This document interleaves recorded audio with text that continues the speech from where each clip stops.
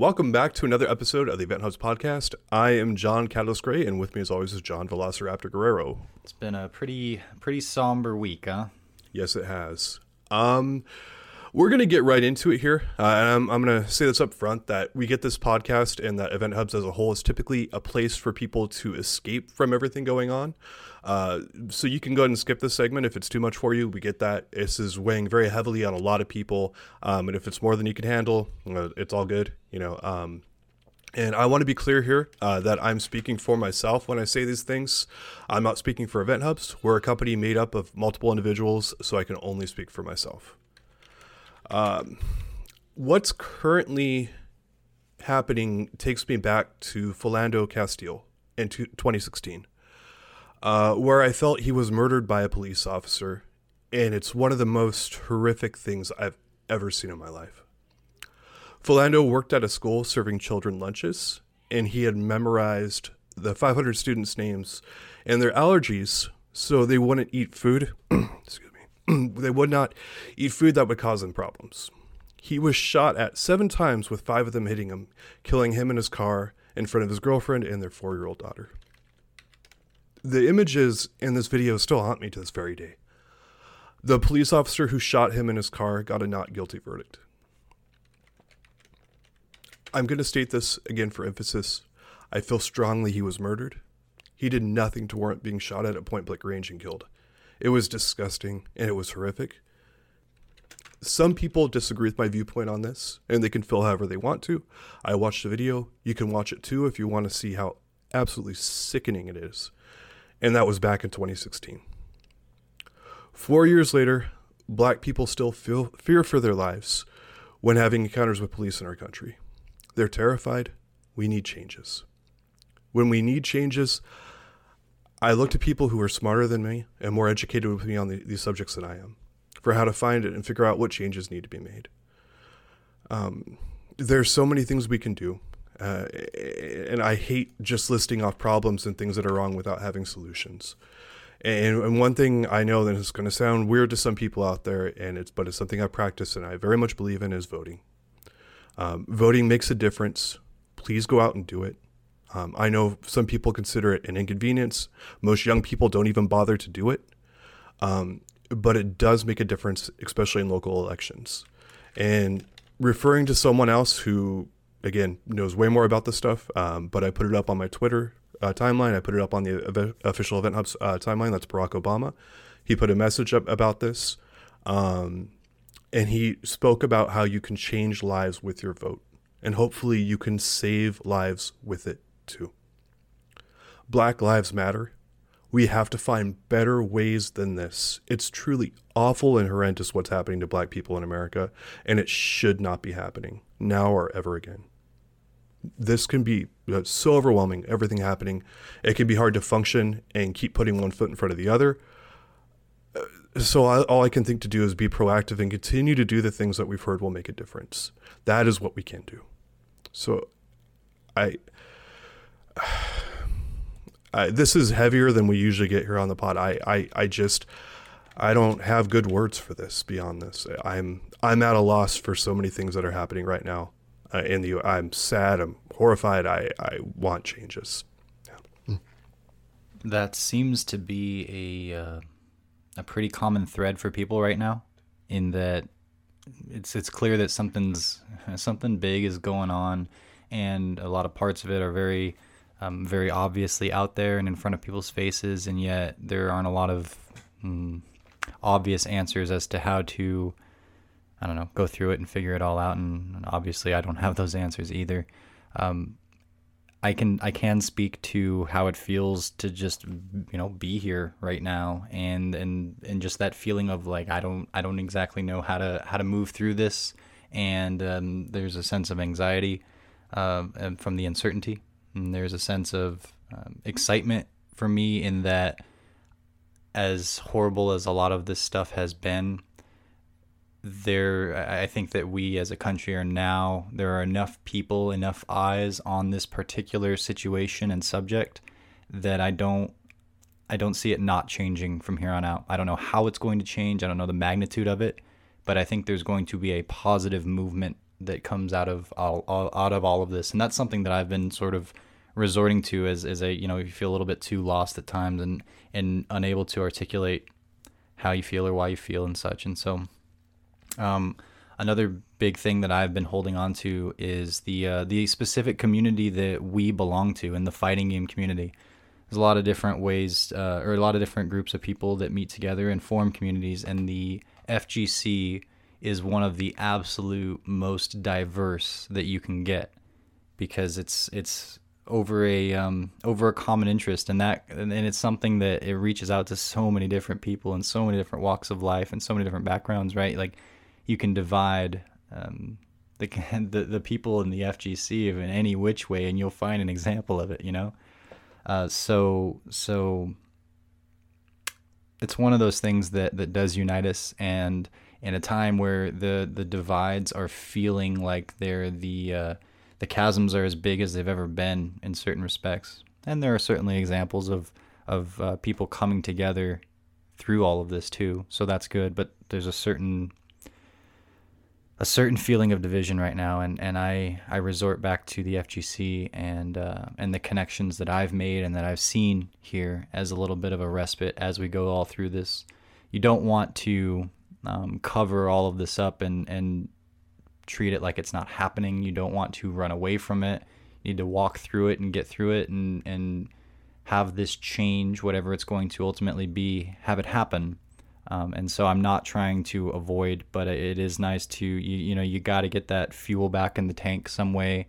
You have to have those positive feelings moving through it so that you don't burn out.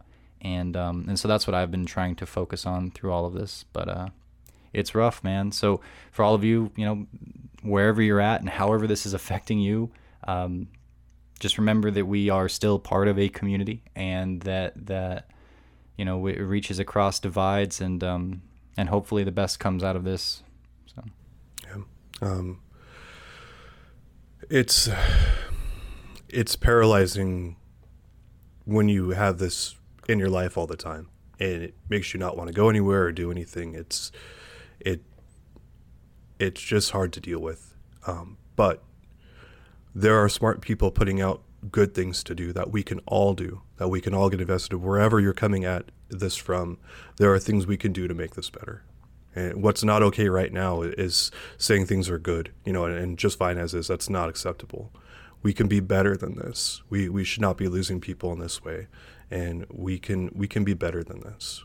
And Again, I don't have all the answers, but again, look to smarter people than me that do have them, and start modeling those in your life and getting them out there, and we can do better.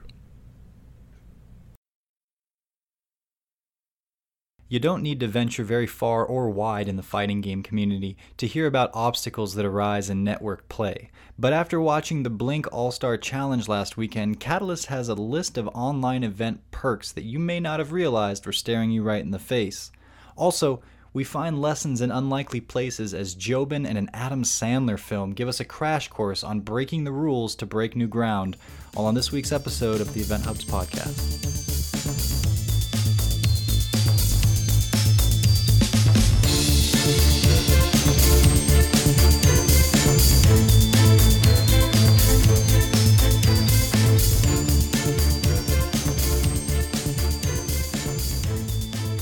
Okay, so next up we wanted to get into Jobin, and you actually had watched some of his footage here against Tokido. What did you see there?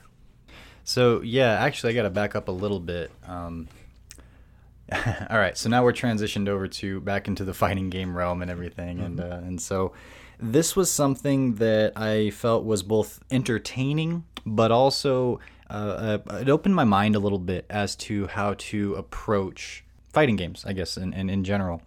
And there were two things that I watched over the last week that I didn't think would have much to do with each other, but I found some threads that connect them, and I wanted to share with you and with our audience here. The first thing, which, like as you said, I watched some Jobin footage of him playing Street Fighter V Necalli versus Tokido's Akuma. And for those of you that don't know, Jobin is a nut, or at least he comes across that way. And he's this kind of crazy, chaotic player that seems to do, he does he goes for the low probability stuff quite a bit. And so people will call him a nut. They'll compare him to a online Ken, flowchart Ken sort of a thing, doing DPs when he probably shouldn't, things like that. But in watching, I don't think that that's really where Jobin's at. I think that there's part of it might be that, but there's more to the story than that. All right, and that's as far as I'll go for right now on the Jobin thing, because the other thing that I watched over this last week was Studio A24's Uncut Gems film with Adam Sandler, yeah, which I've been hearing about. It came out, I think, around Christmas time, and don't worry, I won't spoil anything. So if you haven't seen it, I do highly recommend it, as I'll get into here in a second. And bear with me because there's going to be a little stint here without fighting game stuff. But Uncut Gems is it's definitely a roller coaster ride of a movie, and the creators of it, the directors, do an expert job at making you feel constantly uncomfortable, constantly in chaos, and constantly on the edge. In fact, my fiance and we had to watch it in 2 parts. We watched it about the first half of it one night, and then she said, "I can't do this anymore. There's just too much chaos going on," and we had to finish it the next night. Did the filmmakers just try to simulate like what's going on in real life right now? Is that what they did? That's that sounds it sounds like my life right now. So yeah. Yes, getting bombarded from every angle possible and okay, so let me get into it, because I also come from a background of film exploration and making and such. That's what I went to college for, was film and television. And this was a hair away. Uncut Gems is a hair away from being a film student's bad thesis project. And by that I mean, let me give you an example. This isn't directly what happens in the movie, but it's close enough that it gives you an example of what happens. So this main character is a jewelry store owner, a very Jewish jewelry store owner in, I think it's 2010 or 2012 New York. Okay, and it's kind of just a day in the life of this guy's chaotic world. So what might happen? An example of a fairly chaotic scene, and this travels throughout almost all of the movie at any given point. But maybe he's in his store and he's got a customer yelling at him about in a transaction they had just made, and so that is where the focus starts, right? And it's this yelling match back and forth. But while that's going on, the phone rings. And so Adam Sandler's character picks up the phone, and the customer's still yelling, but now you got like maybe his girlfriend or something yelling at him on the other end of the phone, and both things are happening simultaneously, and the focus doesn't fall on one or the other. Neither one kind of fades to the background. So now you're juggling these 2 things at once, and you're rooting for Adam Sandler's character because he's charismatic to a good degree. Okay, so then maybe he looks into his shop, and there's this big time. It's obvious. Kevin Garnett is in the movie, the actual basketball star, and he plays himself. But he looks up and he sees Kevin Garnett in his shop and sees, oh my gosh, the opportunity here, to meet this guy and to make a sale or something. So now you got 3 things, because now his focus is, I want to get back into the main floor and talk to this guy, but I got to deal with the phone, and I got to deal with this customer yelling at me. And then he glances over at the security cameras, which have a feed for out in front of his shop, and there are some shady, like maybe some mafia guys trying to get in the front. Oh. And now you have all of these different things going on simultaneously, and you got to fix them, or you got to see how they're going to get fixed, and none of them are highlighted or prioritized, so you don't know where to put your own focus. And you are, as soon as you think about one, you got to care about the others. And that kind of a thing will happen a lot in like I said, a poor film student's film, because they're not paying attention to all of the different aspects, right? But on further inspection, I go, you know what? Even though it was very uncomfortable and chaotic to try to get through, it never actually lost me. And then as I think about it further, I wouldn't necessarily put it into the realm of total chaos.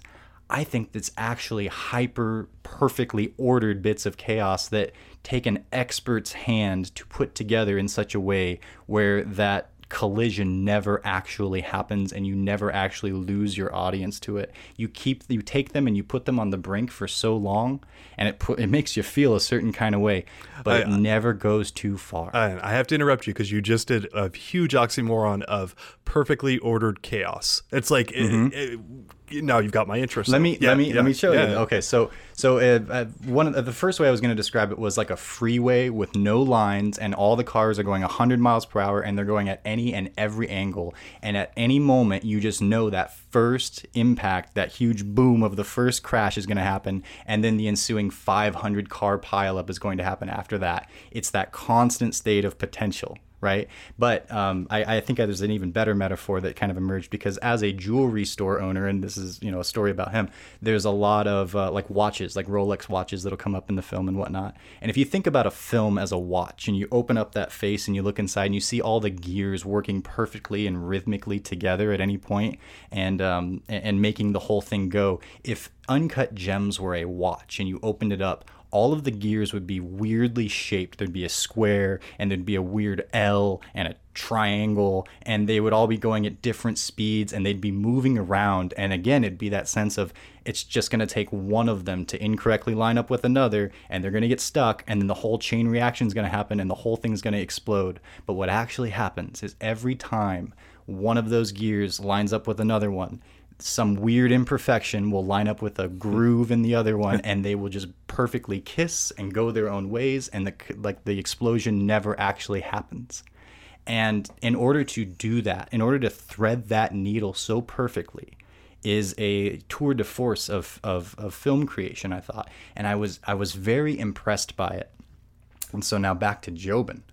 Man, this guy seems to pull everything that he does out of his butt, and it just kind of sometimes it works, sometimes it doesn't. And it's easy to begin to say that Jobin is very much like those, random online players that are just throwing out DPs as flail moves. But similar to the way that, and there's the metaphor doesn't perfectly line up, because I don't think, Jobin's not winning tournaments, and he's not even making top 8s and top 16s consistently. But he is giving players like Tokido a run for their money with an approach that doesn't usually yield those kind of results. And so I wouldn't say that Jobin is the same as Random Online Scrub 15, or like Gandhi, the infamous Gandhi, who we all remember from Street Fighter 4. Just basically a player that figured out how to do Ryu's special moves and then spammed them, and won a match on stream against a player that he quote-unquote should have lost to in the competitive realm. And the reason I say that is because I think Gandhi was a luck of the stars aligning at the right place, right time, and it never really happened again. As far as I know, there was never another Gandhi round that caught anybody's attention. But it happened there, and that's going to happen every so often, right? But Jobin recreates this. Jobin goes reasonably far in tournaments. Jobin knows what he's doing. He has a clear sense of footsies. He has a clear sense of setups. He knows what the opposing players can do, and he respects that at certain times. But then at the same time, if you watch this footage with against Tokido, and I did a story. You can go back and check out the story on the front page to see exactly how it goes down. But there are sequences where he does 6 Necalli ground pounds in a row to Tokido. Jeez. And Tokido, I don't know if he jumps in on the last one, but Tokido blocks most of them, gets hit by some of them, and bottom line is they're effective as Jobin uses them. Another example is he has Tokido cornered. And what does he do? He jumps over Tokido, thus cornering himself with a cross-up, which is already a bad call, technically speaking, if you're playing by the numbers. Hits Tokido with the cross-up, drops the combo, and goes for a command grab. And you're like, what? You're like, that was a bad idea, technically, in the first place. And then, but it worked out, but then you didn't even take advantage of the reward you luckily got, and you went for something else completely. And it's like, this is just total chaos. And it's fun in the same way that watching Gandhi was pretty fun. But what I would argue, though, is that Jobin is closer to that expert control of chaos than he is just a flailing online Scrub 15. And I think that I come from a similar place in my approach to fighting games as Jobin, in that we kind of rely more on, I would be willing to bet, Jobin relies more on emotion and feel of what his intuition tells him to do in the moment than he does studying frame data. I might be wrong, but I'd put some money on the fact that that's how Jobin approaches these games. And his intuition is just so on point that he can actually take approaches that are technically low probability for having a positive outcome, and he can figure out where to place them where they actually have a higher probability and they work more often. And to have that kind of intuition and that vision, and he may not even be able to articulate that, because I know that it's taken a long time for me to kind of hash this out, because I'm just playing by feel and whatnot, not really thinking actively about it. But there is something there that is important. And to be able, I guess I'm talking more to the scientific frame data types, don't be too quick to say that approach just objectively doesn't work. I think there's a certain sense of learn the rules so that you can break them that goes into this style of play. And so where I see a lot of chaos and flailing, I don't necessarily see that with Jobin.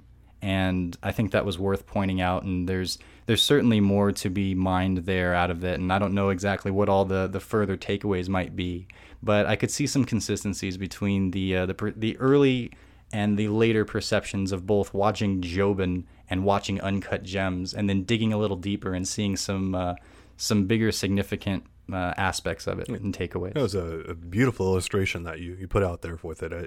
It's compelling to see those kind of two things come together, and I'm a big advocate for controlled chaos that can work, especially with a character like Necalli. People get stuck in that there's only one way to play a fighting game, or only two ways, or something like that. And there's no way that if you don't play exactly like Tokido or Punk or whatever, you just aren't going to have success. Well, that's not true.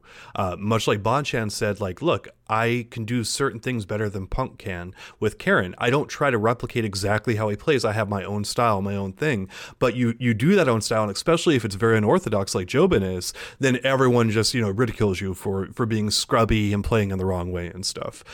They do that until you're highly successful, because clearly it wasn't all those years of work that you put in there. It was only once you won EVO or Capcom Cup that you actually got good, right? It wasn't, I remember people just laughing at Luffy and stuff like that until you won EVO. And it's the old phrase, right? You can't argue with success, but again, success comes from so much dedication and time. It's people see the culmination of it. They don't often appreciate and respect the work that goes into it beforehand.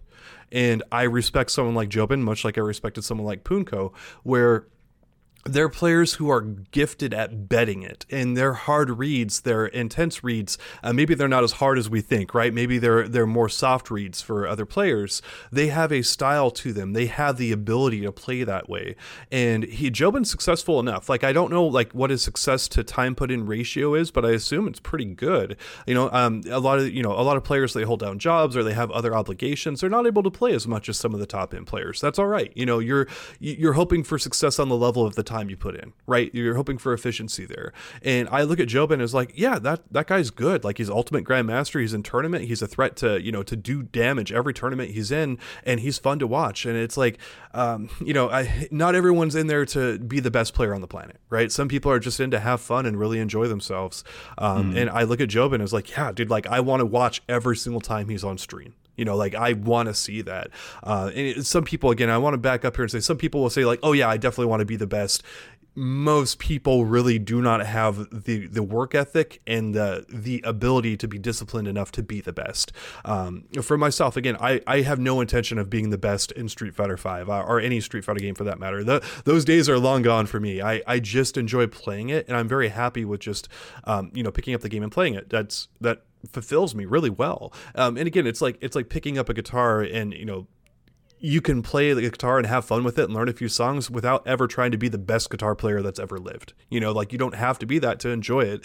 And that's how I look at fighting games a lot. It's you can really appreciate them at whatever level you happen to be at.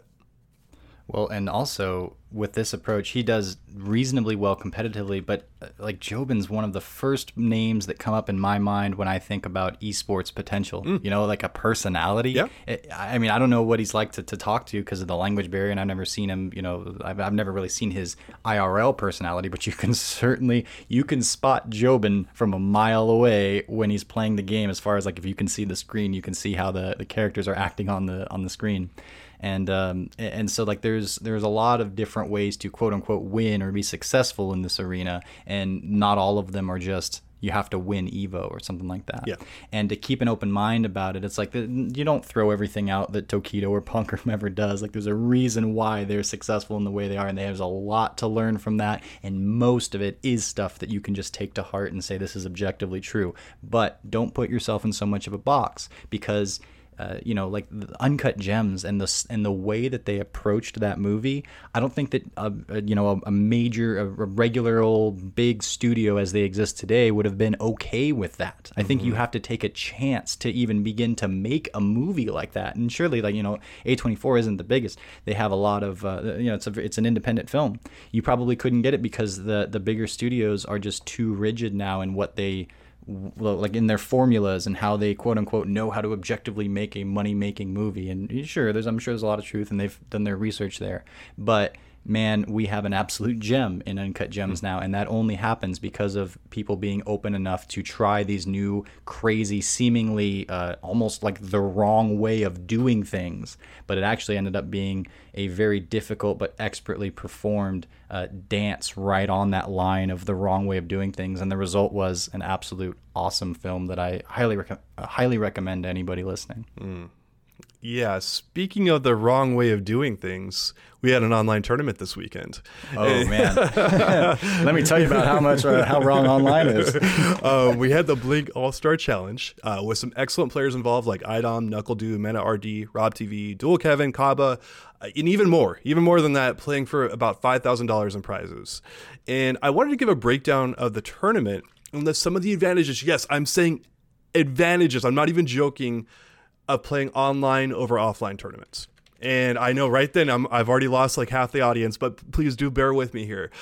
We're practicing our open minds, John, so you still have our full attention. All right, I appreciate that. But to get started, some of the matches definitely look laggy, right? Like, maybe some of them weren't the best quality. Like, I have to admit that right from the get-go, because I don't want everyone to take off on me. I think maybe they were playable, maybe not. Like, it's hard to say without feeling the latency for myself, but but then you had a set like Shine and El Chicote. And if you didn't know it was online and you told people it was an offline set, I bet it would be pretty convincing. It was back and forth with nice adaptations. It looked very smooth gameplay wise. I don't know how it felt for the competitors, but it looked great. It looked like an offline set. And some matches I think would have been the exact same if they were played offline, but a few were questionable, right? Like, I mean, it's like you see someone get 3-0'd and it's like, yeah, online probably didn't impact that at all, right? Like, I felt like just going into it was like, man, there's a lot of stuff that this worked. So while I was watching this, however, it got me thinking about off-stream matches, because we run open tournaments in the FGC so often, and how online is actually going to be exceptional at handling those. You never miss a match because the replay is there and easily accessible for anyone. Plus, you can look at things like frame data and inputs, and those are just things that are not available with offline tournaments. If there's a match that wasn't streamed that you really want to see, the replay is pretty much available instantly. You don't have to like wait for shaky cam footage to get uploaded like the next day or two. Shout out to the people who do that. But I mean, it sucks when you really want to like see a match and how it went down, and you have to count on luck of the draw. That wasn't even recorded. Like, what happened? What were the results? All this kind of stuff. Well, that changes completely with offline tournaments, at least for most of the modern games that have a good replay system, because boom, I can pull it up right then, right there. And it's just full access. I can watch it 50 times. I can do whatever and stuff like that. It's great. So a secondary thing that offline tournaments basically never have is access to frame data and inputs. For people like me who are really into frame data and looking at advantage, like plus minus kind of situations and stuff like that, this is really nice to have. There are several more layers to explore here, as you might find that Tokido consistently presses buttons when he's negative because he knows that he won't be challenged because he's Tokido, right? Like, you're not going to challenge me. I'm playing Akuma and all this kind of stuff. Or you can see if a specific setup or mix-up is legit or not. I love being able to do this, like back like in rank play and other things, is go back and look at replays, see how a setup is done with the inputs and everything like that, and then look at the frame data and then see where the gaps exist and see how legitimate this stuff is. Because I think that people are going to be very surprised how often tournament level players are training other people not to hit buttons and to not even challenge what they're doing. They are unsafe way more often than people realize. It's just they are so good at programming their opponents to just not even try to do anything, that they have a lot of success. They're terrific at it. But yeah. Now, are you speaking specifically about Street Fighter V and the online, like the CFN attributes that like allow you to do this, the specific replays and how you can see that, slow down and all that stuff and see advantage and see inputs and whatnot, because that game gives you that? Yes, I'm specifically speaking about Street Fighter V, but I do know other games have similar features, are the same ones. But yeah, Street Fighter V in particular. Okay. Yeah, and I've said it before. I'm super against the idea of just automatically throwing, basically developing teams and saying online's, okay and good and the best, and then offline's okay and good and the best, and you can only have one and not the other. It's like, let's be more nuanced and explore the positives of both sides, and not pretend like, I don't think anyone's saying online and offline are the same thing. They're not the same thing, and that's okay. But we can explore the wins that online tournament play and competition does afford us, and hey, we can use those, and we can, maybe kind of even carve out an entire other aspect to the competitive crowd, where we go, yeah, maybe it's different to win an online and offline tournament, but both, there's room for both things at the same time. And I think that's the best case scenario for us. And in exploring things like this and facets where you have a little advantages that you might not have in offline events and whatnot is a positive thing to do. Right, and I agree with you. And we just need to be open to it. I'm trying to give people concrete reasons to work off of, like, hey, these are advantages that we legitimately have with doing online tournaments. Again, not a replacement, but tangible things we can work with. Now, I'm going to list a third thing here, and this is a bit more subjective than the other 2 points. But for me, when I'm watching someone hit combos and online latency, I know that their execution is just top tier. Because lag is probably going to get involved at some point, and if the player can still hit their combos in latency, it's just impressive to me. And you see some of the huge combos take place, and in my opinion, they're super hyped because of it. Like, it might be like kind of like whatever, in an offline setting, but like they're much more like, oh my gosh, I can't believe he hit that with like, crazy ass latency going on. But for example, some of the combos that Idom was hitting, even though lag was clearly happening, are just awesome. Idom is spectacular to watch to begin with, but particularly his poison is a thing of beauty to watch. Like him versus Kaba, like it was mad entertaining because he's setting up all these baits, he's hitting all these long combos, and it's just like he's not missing a beat. And I'm like, dude, you are a god. How are you doing this? Like, this is so phenomenal. And again, you get it. It's like Idom won the whole thing, and he won Capcom Cup. Like, it's hard to get more legit than that. And you're like, dude, like this guy plays online quite a bit to be as good as he is. And it's just, again, it's more validation for the thing. I get it's subjective. Like, it's like, it could work the other way. Like, hey, you're having latency and, you're so much more likely to drop a combo. Yes, I agree. But the fact that you're able to land that, to get it consistently, like, I'm like, dude, like, that's going to transfer very well to offline because, again, latency happens, someone bumps into you, a bunch of other things, nerves kick in, right? And your ability to weather that storm that's happening, it's just, again, knowing that's happening online, like, it was all the more impressive to me to just see him, like, his execution was just as good online as it was offline from what I saw. There's a little bit of a tangent I want to go on in this realm that I wanted to ask you about, and I don't know that we would even necessarily have an answer to this yet, so it's cool if you don't. But these online tournaments are being commentated, a lot of them, more and more. Mm-hmm. Online tournaments, online events, and whatnot. And when lag spikes up, I haven't watched them all, but the ones that I have seen, the lag does not get acknowledged by the commentators. Yeah. And I get that, right? Because that's a big, like, oh, well, it's invalidating what we're doing in front of us. You don't want to draw attention to it.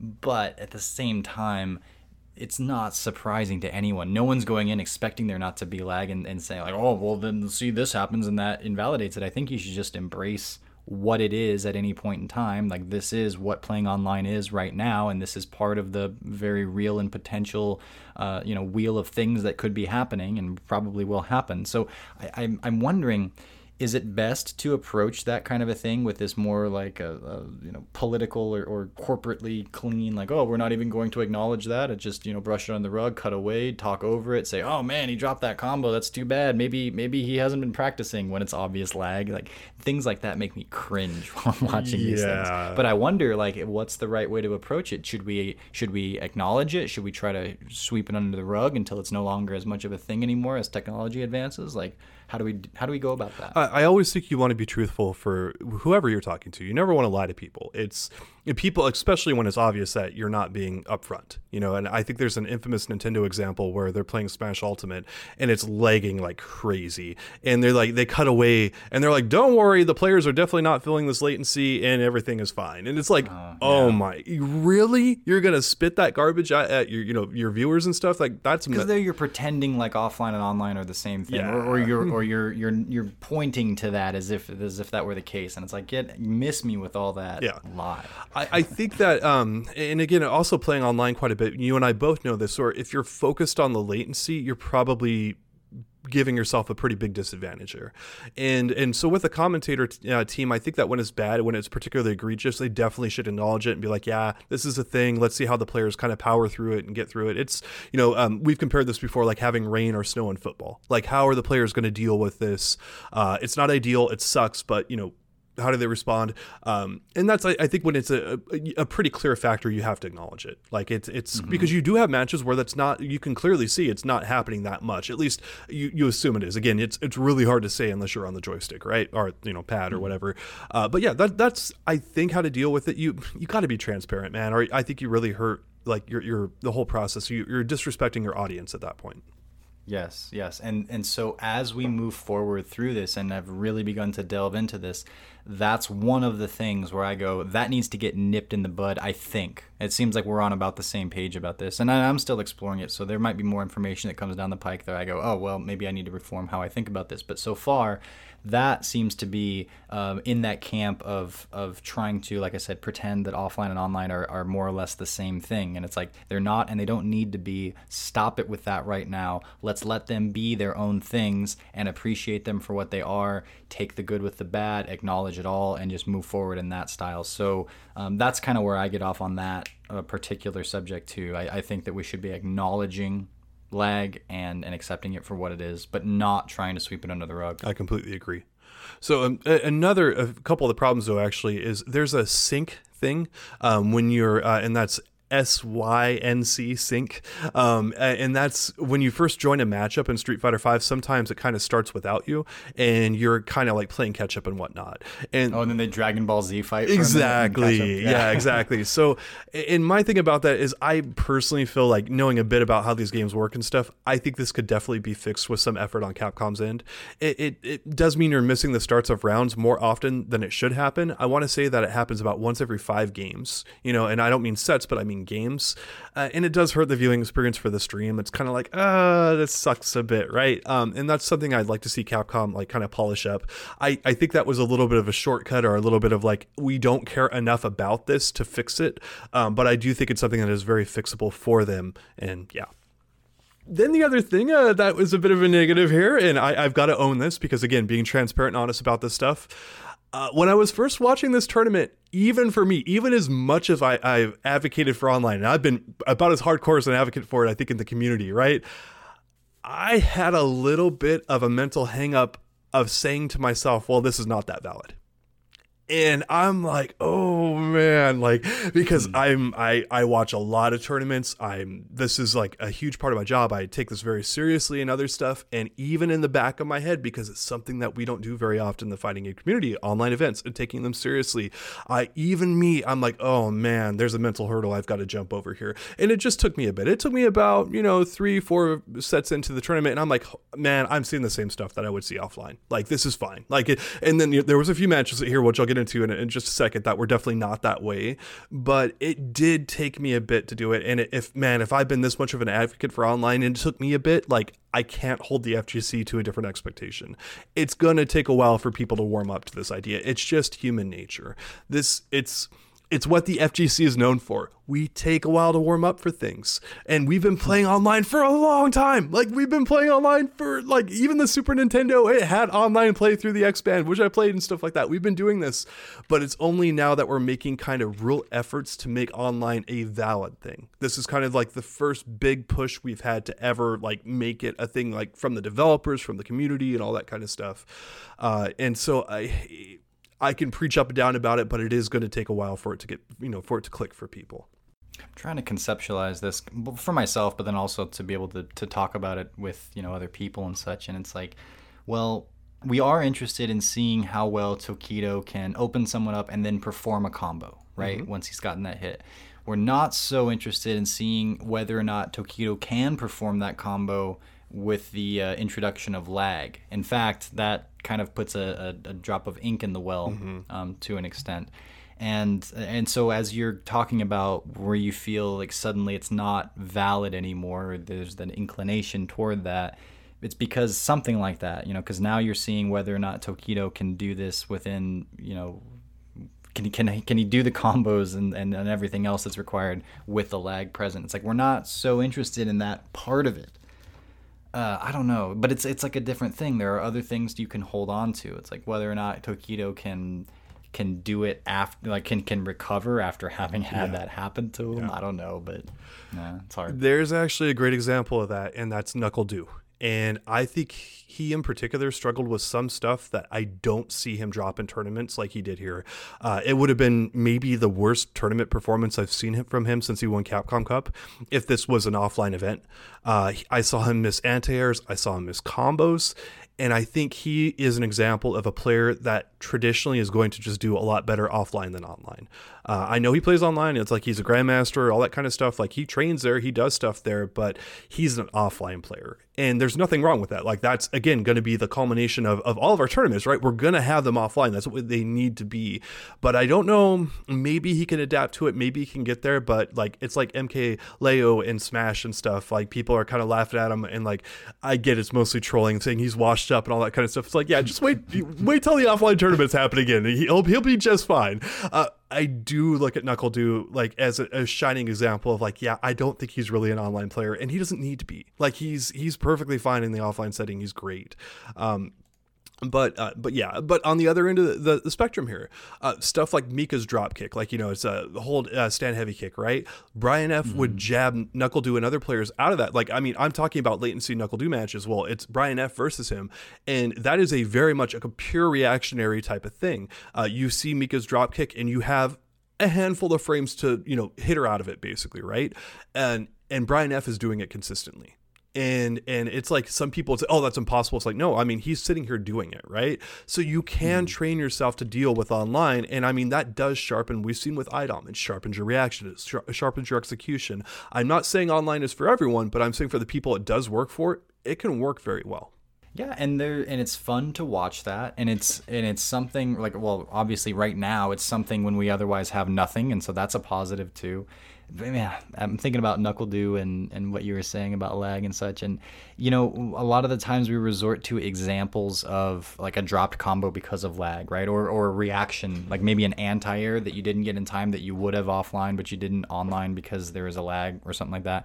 And those are all pretty egregious examples. But for me, the biggest thing about it, as I've been actively aware of online play while I'm doing it, is when something happens and then after that missed anti-air or that dropped combo, now your brain and your subconscious and sometimes your conscious begins to actively try to make up for that in your regular play, and then there isn't lag, but you're playing with like a kind of a slightly altered rhythm to make up for the lag that you just experienced, and then your regular move doesn't work because of the lag. And I mean, I guess that factors into the if you're an online player, online warrior, you have to be able to make those adjustments and play through those kind of things and play efficiently through those kind of things. But for me, that's where I get hung up the most, is because I start to play quote unquote with the lag in mind. And then, oh man, and how much does it hurt when you screw up because it's your fault because there wasn't lag and you were playing as if there was lag. Oh, that's the worst. But yeah, now and I agree with you. It's definitely a thing.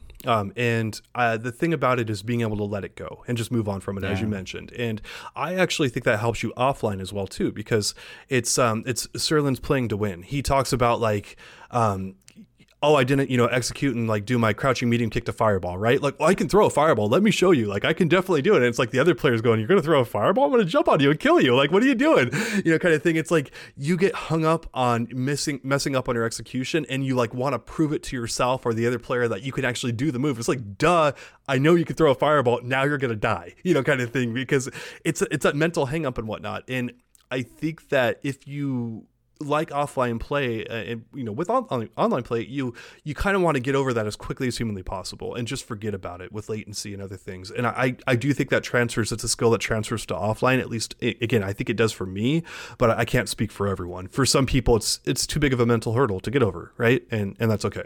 So all in all, just to put a bow on this, I think it was good. I don't think it was great. For that to happen, we need a bit more time to wrap our brains around this experience and get everything a little bit better. There's a few, loose ends that, maybe some of the players, like, they have to be in a certain region or have this quality of connection or something like that to get an invite. Maybe there's a few other things that can happen, like with improvements to the net code. They fix a few loose ends and whatnot. And I think that there's a potentially great online experience, tournament viewing experience for viewers out there. I don't think we're there yet, but this is what I talked about before with like stepping stones. We need to have these other experiences kind of going on so we can build upon them. We got to start somewhere, and I think this was a good start. I'm going to preface this by saying this is not apples to apples, so don't take it as such. But there are, I think, some similarities or some threads that do connect these two ideas and that you can use in both arenas. And so I'll say this. Online is an offline, and it's not the same thing. But if you look back through all of the fighting games we've played up until this point, there's been a lot of learning and a lot of progress made in the way these games are designed. And I'm just talking about offline play. But we look back to Street Fighter 2, and we look back with much reverence, and it's a great game, and it's a lot of fun. But there are certain aspects of it, and this is true for virtually every fighting game, where it's clear that there are parts of like the balance or the design or whatever that are broken that would never fly by today's standards of a fighting game, right? Where if these things are in there, one, they're probably just going to get hot patched or hot fixed and quickly patched away so that they're not part of the game anymore. But there are just some lessons learned where we accepted them back then because it was what we had, and then we wouldn't accept them now. And both things were true, and then when we still revere these games and we acknowledge them even with the faults that they had. So what I'm thinking is maybe we can take a little bit of that attitude and say, we're going to play and we're going to do the most with what we have right now with online. And it's a little bit different because you're kind of going backwards in a sense, because now you're dealing with something that you haven't had to deal with in the past, instead of it just being the norm and something that you have to deal with, so you just do because it's either that or you don't have the game at all. And well, hey, that has become the case recently with COVID and such. But moving forward, when it's no longer the situation and we have the option for both, maybe there's a little bit of that attitude that we've had previously, with accepting that, yes, things are probably going to get better and we're going to continue to learn lessons, but that doesn't mean that we're not going to play Third Strike right now, because we know that games will get refined in the future, and so maybe that approach would be a little bit healthy to apply to when we're looking and consuming online content. Sounds good to me. All right, y'all. That's going to wrap us up for this week of the Event Hubs podcast. Once again, thank you all so much for listening. Yes, thank you guys. Stay safe out there, and we'll see you next week.